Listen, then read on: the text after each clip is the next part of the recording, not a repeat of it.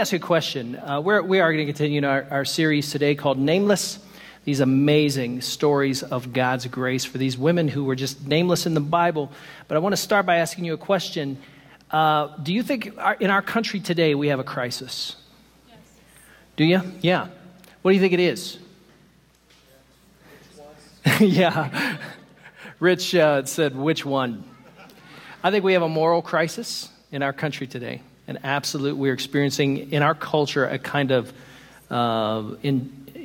sort of nationwide moral collapse. And I think that really comes from the spiritual crisis that we're experiencing. People don't know God. They don't know who God is. They have not experienced his salvation. But I also think we have a tribal crisis. I think people are ever more becoming factionalized, and just getting into these groups and then recruiting God to be on our team so we can beat the other team. And, so God becomes a tribal deity. But the one I'm going to mention this morning or really drill down on today at the introduction of my message is really this crisis of what mental health professionals are calling the crisis of loneliness. And it's a crisis of being unknown. And mental health professionals have said that this particular crisis is just as dire as obesity, as substance abuse, or opioid addiction. Socially isolated people are more than twice as likely to die of heart disease. They're more stressed, less creative, and have lower self-worth and value, and they feel a greater sense of a loss of control of their lives than what researchers are calling the non-lonelies. We live in a world where we are more connected through social media and technology than we ever have been before. Yet those connections often are very superficial. People can look at our pictures on Instagram and read our thoughts on Facebook and Twitter, but are we really known? And some have come up with some unique and creative solutions to the problem. Loneliness is believed to affect 9 million people in the UK. British Prime Minister Theresa May created the first Minister for Loneliness. In recent days, she launched the government's first loneliness strategy because that's always the cure, a government program. Yes, let's just throw government at it. That's so UK. Millennials have been dubbed the loneliest generation on earth. Sociologists are mainly looking at the hours spent in front of screens. The irony is I learned this statistic from a screen, like while reading it on my iPhone. But this time spent sort of connecting at a superficial level with people through technology has not really deepened their experience with others. And so they cite in research, that the two greatest fears they have in life are, number one, a life of insignificance, a life that just didn't matter. And two, a life that was profoundly unknown, where their needs and what drives them and their personality was really, truly nameless. The irony of social media is that a person can have millions of followers on YouTube. Literally, some of these people have millions of followers on their YouTube channel as people log in to watch them build furniture. I've watched so many of those videos. Or to watch them listen to their reviews of movies, and yet not know a single real person in their life. And I want to show you a woman who lived 800 years before Jesus. 800 years before Jesus, and she was utterly unknown, utterly nameless. And the issues and deep, pressing things of her life were not known to anyone until she told them. It's in 2 Kings chapter 4. 2 Kings chapter 4. It says, the wife of a man from the company of the prophets cried out to Elisha. That's all she's called. She's just called the wife of a man from the community of prophets. She cried out to Elisha, the prophet, "Your servant, my husband, is dead. And you know that he revered the Lord, but now his creditor is coming to take my 2 boys as his slaves." Elisha replied to her, How can I help you? Tell me, what do you have in your house?" "Your servant has nothing at all," she said, "except a small jar of olive oil." Elisha said, "Go around and ask all your neighbors for empty jars.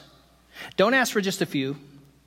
Then go inside and shut the door behind you and your sons. Pour oil into all the jars, and as each is filled, put it to one side." She left him and shut the door behind her, and her sons, they brought the jars to her, and she kept pouring. When all the jars were full, she said to her son, "Bring me another one." But he replied, "There are no jars left." Then the oil stopped flowing. She went and told the man of God, and he said, "Go sell the oil and pay your debts, and you and your sons can live on what is left." And I love this story because I think that is just a beautiful picture of God's provision for us in the Christian life. And I want to just draw your attention to a few principles that I think are right here in the text. And the first one is this: God cares about the unknown. God cares about the unknown. He cares about those lonely people. He cares about the people who have deep needs in their heart that no one else knows about, but he knows about them. And today we're looking at a woman in this story who is located, I think, strategically between two stories. The first one is Elisha's ministry among kings. And then after this story, he hobnobs with prominent families in Israel. And she's right in the middle, and I think rightly so. God doesn't just care about kings and famous people and prominent people. God cares about the little folks too, those who feel like they are unknown and live unremarkable lives. Now, Elisha had the benefit of being a famous prophet. He apparently was served by other prophets in what they call a guild or a community of prophets. And in that guild, it was full of men that we don't know either. We don't know who they were. They faithfully proclaimed God's word, but we know who Elisha was. And who was he? He was the apprentice of a man named Elijah. And we learned last week that Elijah he looked just about what you think he would look like as an Old Testament prophet. Pretty grizzly guy, right? He had this weird haircut, wearing camel's cloaks and a leather belt, and sort of cricket legs in his beard. The guy was weird, but he was a prophet of God. And he has this very interesting story of having been taken directly into the presence of the Lord, directly into heaven in a chariot, or with a chariot, this golden chariot that came out of heaven, and it just took him up in a whirlwind, and Elisha saw this, but Elisha inherited his mantle, his ministry, and his method. Elisha inherited this from his master and carried on his ministry before kings and before the prominent and before the famous people of his day. But right here, he stops to meet the needs of a little widow. She was married to a man who was a member of the company of prophets, one of the sons of the prophets. Not even exactly sure, scholars are not even exactly sure what that means, but just a community of preachers who delivered God's word. And this reminds me of Jesus. It reminds me of the way he was. It reminds me that Jesus spent most of his time up in Galilee hanging out and ministering to the riffraff, to the people who the Pharisees and prominent people down in Jerusalem thought didn't matter all that much. And Jesus spent most of his time with them. But I think in particular of the thief on the cross. Remember that guy? Jesus is crucified between two thieves, two bandits. And these two thieves are probably not just stealing for bread, although that's possible, but they probably aren't. They're probably part of a revolutionary group. And what they would do is they would try to subvert the Roman economy by stealing and wreaking all kinds of havoc in Jerusalem. And so these men are now being crucified for their crimes, their rebellion, their sedition against Rome, and for stealing, and obviously they're slaves or they wouldn't be on crosses. And so one of the slaves, one who is being crucified, he begins to mock Jesus. And he says, "Messiah, since you're the Savior, why don't you save yourself and save us too?" Messiah. He's mocking Jesus. And the other thief rebukes that thief and says, "Shut up. We are all receiving the same condemnation, but you and I are receiving that condemnation justly. But this man has done nothing wrong. There is no fault with him." And then he turns to Jesus and has one request. What is it? Right. When you come into your kingdom, will you remember me? He doesn't ask for salvation. He asks to be remembered. Why? Because a man doesn't want to be forgotten. That's why. Because people don't want to be forgotten. The truth of the fact of the matter is this, is that within a generation and a half, you and I will be forgotten. Within a generation and a half, you will be a picture on somebody's Ancestry.com chart. And everything you ever said or thought or did or valued will be gone. And so this man just wants to be remembered, and he asked Jesus to be remembered, and Jesus says, "I'm going to give you something much better than that. Today you will be with me in paradise." And God cares about that thief who nobody knows who he is, but now he is in heaven with the Lord in paradise. And God cares about the needs of your heart, and he cared about this widow. God cares about the unknown. Number 2, everyone has a deficit somewhere in their life. Everyone does. I don't care who you are. Whether you're rich, materially rich, or not, or struggling. You could be the richest guy in the room, the richest guy in the world. You could be Jeff Bezos, right? Who's been in the news lately, who has a deficit, a relational deficit in his life. Everybody has a deficit somewhere. Hers happens to be her material possessions. She owes. Her husband has died, and now they are coming to collect the kids. Here's what Jesus said in Matthew 5:45. He says, he, God, causes his sun to rise on the evil and the good. He sends rain on the righteous and the unrighteous. That means that the playing field is level here. We all get the same kind of benevolent blessings from God, and we all just about get the same opportunities and trials from the Lord. Which one of these do you think is a trial, and which one do you think is a blessing? Right now, I would say rain is a trial. It's a trial in my life, as I'm sure it is in many of yours who are waiting for summer.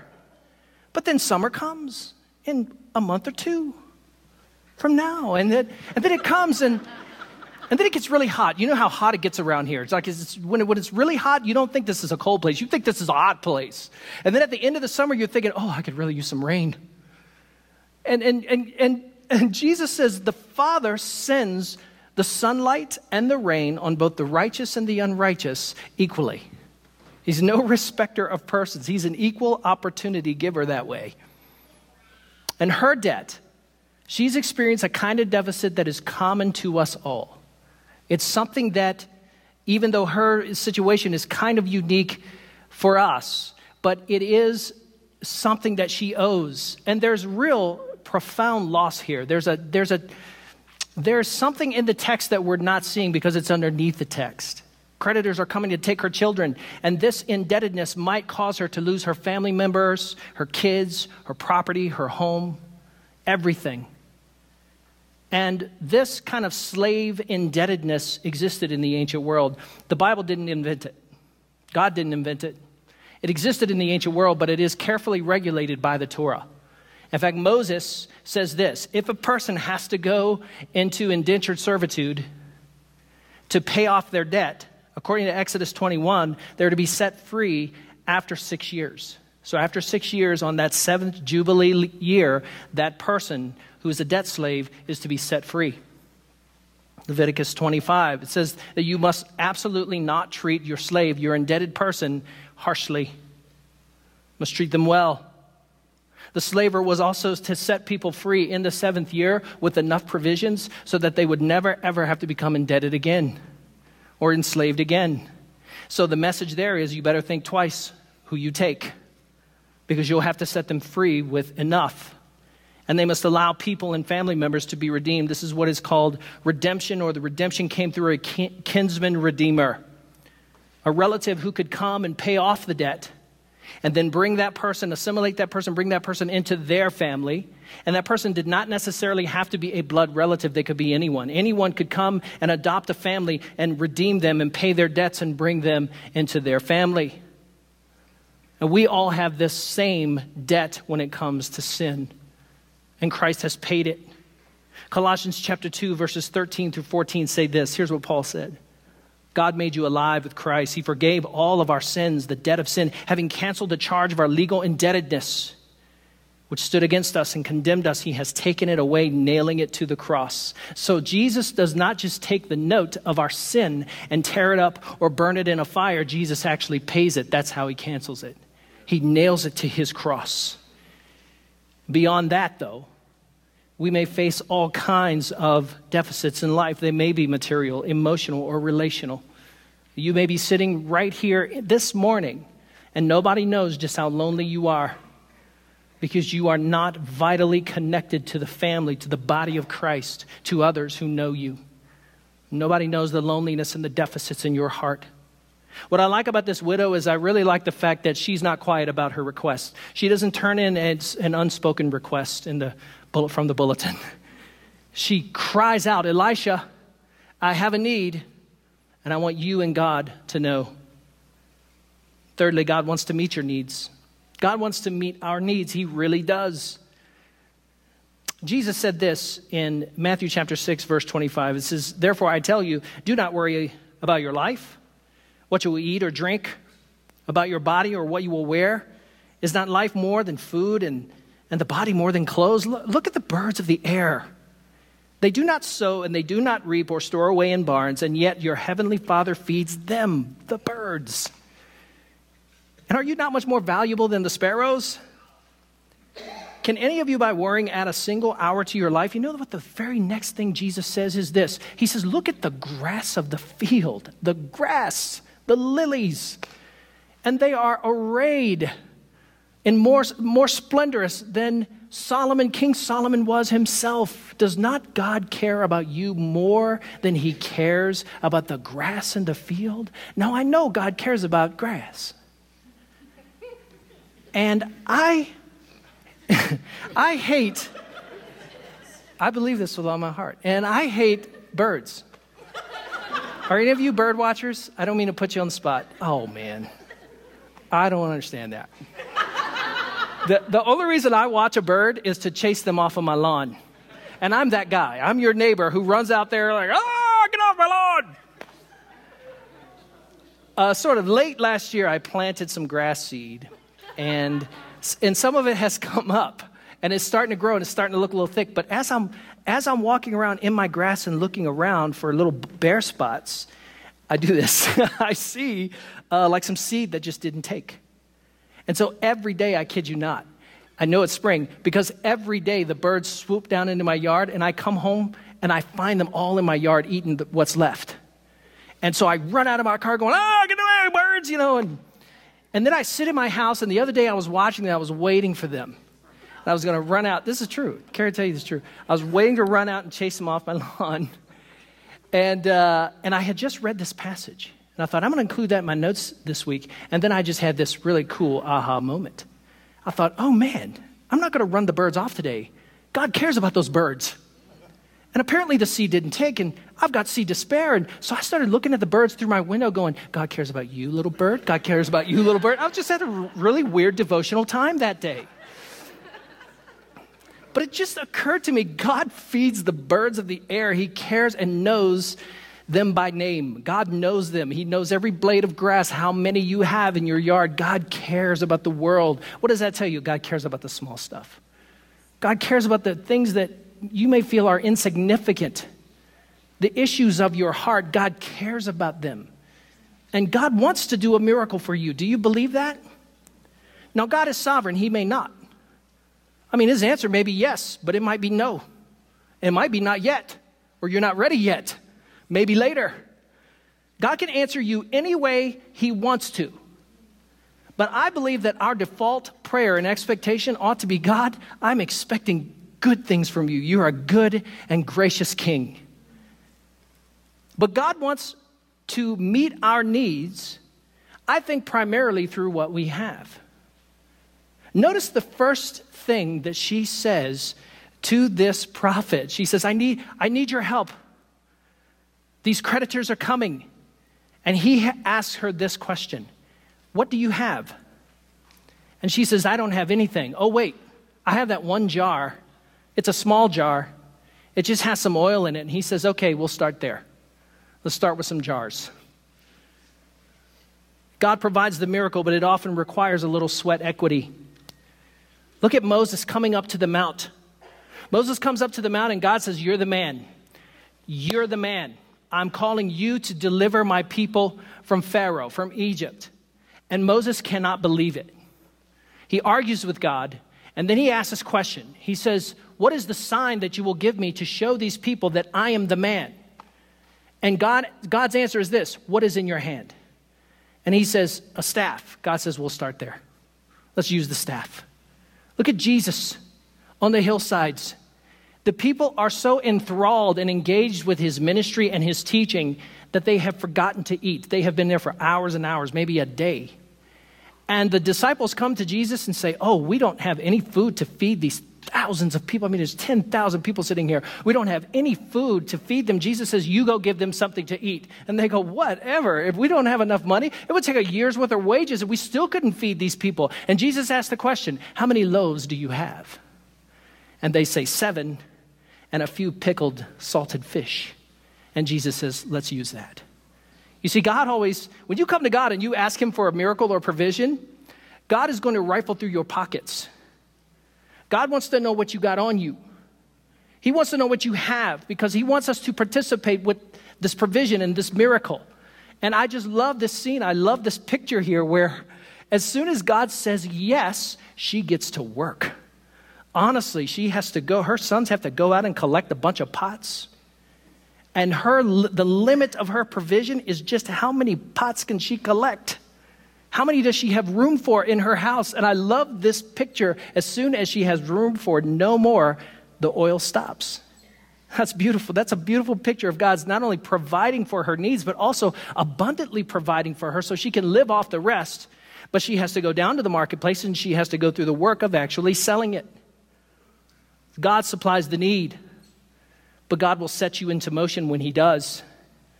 I experienced this many years ago. I was working. I just remember my last year of college. It was 1994. And I just remember I was so burned out because I was working 32 hours a week. I was trying to take all the credits and stuff I could. I got my first 3 years paid for. And then I came to my last year, my senior year, and I didn't have the money. I ran out. The jar was empty. And I remember I thought, well, I just go get a job and I'm going to save money for a couple of years. And that's what I did. I became a youth pastor in Tri-Cities, Washington. And then I was working there. And the senior pastor came up to me one day and he said, hey, what's going on? When are you finishing your degree? I said, well, I'm going to save some money. And I told him my whole plan. I was prepared to work. I was prepared to get after it. And he went and talked to the elder board. And they came back and a group of people in our church decided, nope, you're getting your degree now. And they paid for my last year, and I just finished it by driving up to Seattle and finishing classes that way. And I'm telling you, man, for the last 25 years of ministry, I have always been so grateful to that group of people. Because I think what they saw in me was a potential, and they wanted to invest capacity. And here's the deal. You might have to borrow capacity. Until God comes through for you, you might have to initially borrow someone else's capacity. I'll give you another very recent example. Right now, I feel like I am living on borrowed capacity every single day. About 6 months or so ago, my wife was diagnosed with stage 3 breast cancer, as most all of you know. And so I have just been praying every day, trusting the Lord. We've also gone through the whole system of going through chemotherapy and things like this. And some of you in this church have just been amazing in terms of just overwhelming Carrie and I with meals. And that jar, Brenna, that you and the ladies made for Carrie, we were just these, what are they, just Bible promises or just these wonderful words of encouragement. And we were just going through them the other day, crying our eyes out. And I'm telling you, man, I just felt like I'm borrowing capacity, just emotional capacity to even live. And it was just, that was just a powerful time. And some of you stepped up financially. I'll tell you this, I don't care how good of a saver you are. I don't care how financial, I don't care. You can follow the Dave Ramsey plan. I do. But here's the deal. The day you get that diagnosis, if that ever happens to you, God forbid, all of your accounts are getting emptied out. All of them. It's rough. It's difficult. And so I got to work. I started researching just all kinds of stuff. I mean, everything. I got in touch with every person I could, every social worker I could to get every single thing for Carrie that I could get. And I got all her treatments paid for. One treatment was more than I could make in half a lifetime. And so God provided. God is the one who supplied it all. God is the one who gave me the connections and helped me meet the people I needed to meet. God supplied it, I got to work. And so God wants to meet your needs. God wants to provide for you. God cares about the issues of your heart. God knows what every single one of you sitting here, what the deep issues of your life are, and God cares about the birds in the grass, man. And he loves you. Do you know that? Do you know that you are not only known by Jesus, but you are loved by Jesus? He knows you and he loves you and he wants to be there for you. Will you pray with me? God, we're so thankful this morning that you're a good and gracious King. And we feel pretty overwhelmed at times that you're so gracious and you take the initiative to supply for us, to provide all that we need. Firstly, in our redemption, which required nothing from us. You brought all the grace, we brought all the sin. And then from there, everything that we have needed. And God, we thank you for it. And we want to tell you thank you. And if you're here this morning and your heart is aching, your heart is crying out for God to meet a need. It can be an emotional need you have, a relational need if you are lonely, desperately lonely. If you have a physical need, a healing, or a financial need, will you just reach out to the Lord right now? Don't send in an unspoken request. He knows your heart, but will you just reach out in faith right now and trust him to meet that need? God, I pray for every person in this room, everyone who needs you and feels desperate for you this morning. Would you touch them where they are? Would you meet their needs according to your glorious, endless reserves? And we'll thank you for it in Jesus' name. Amen.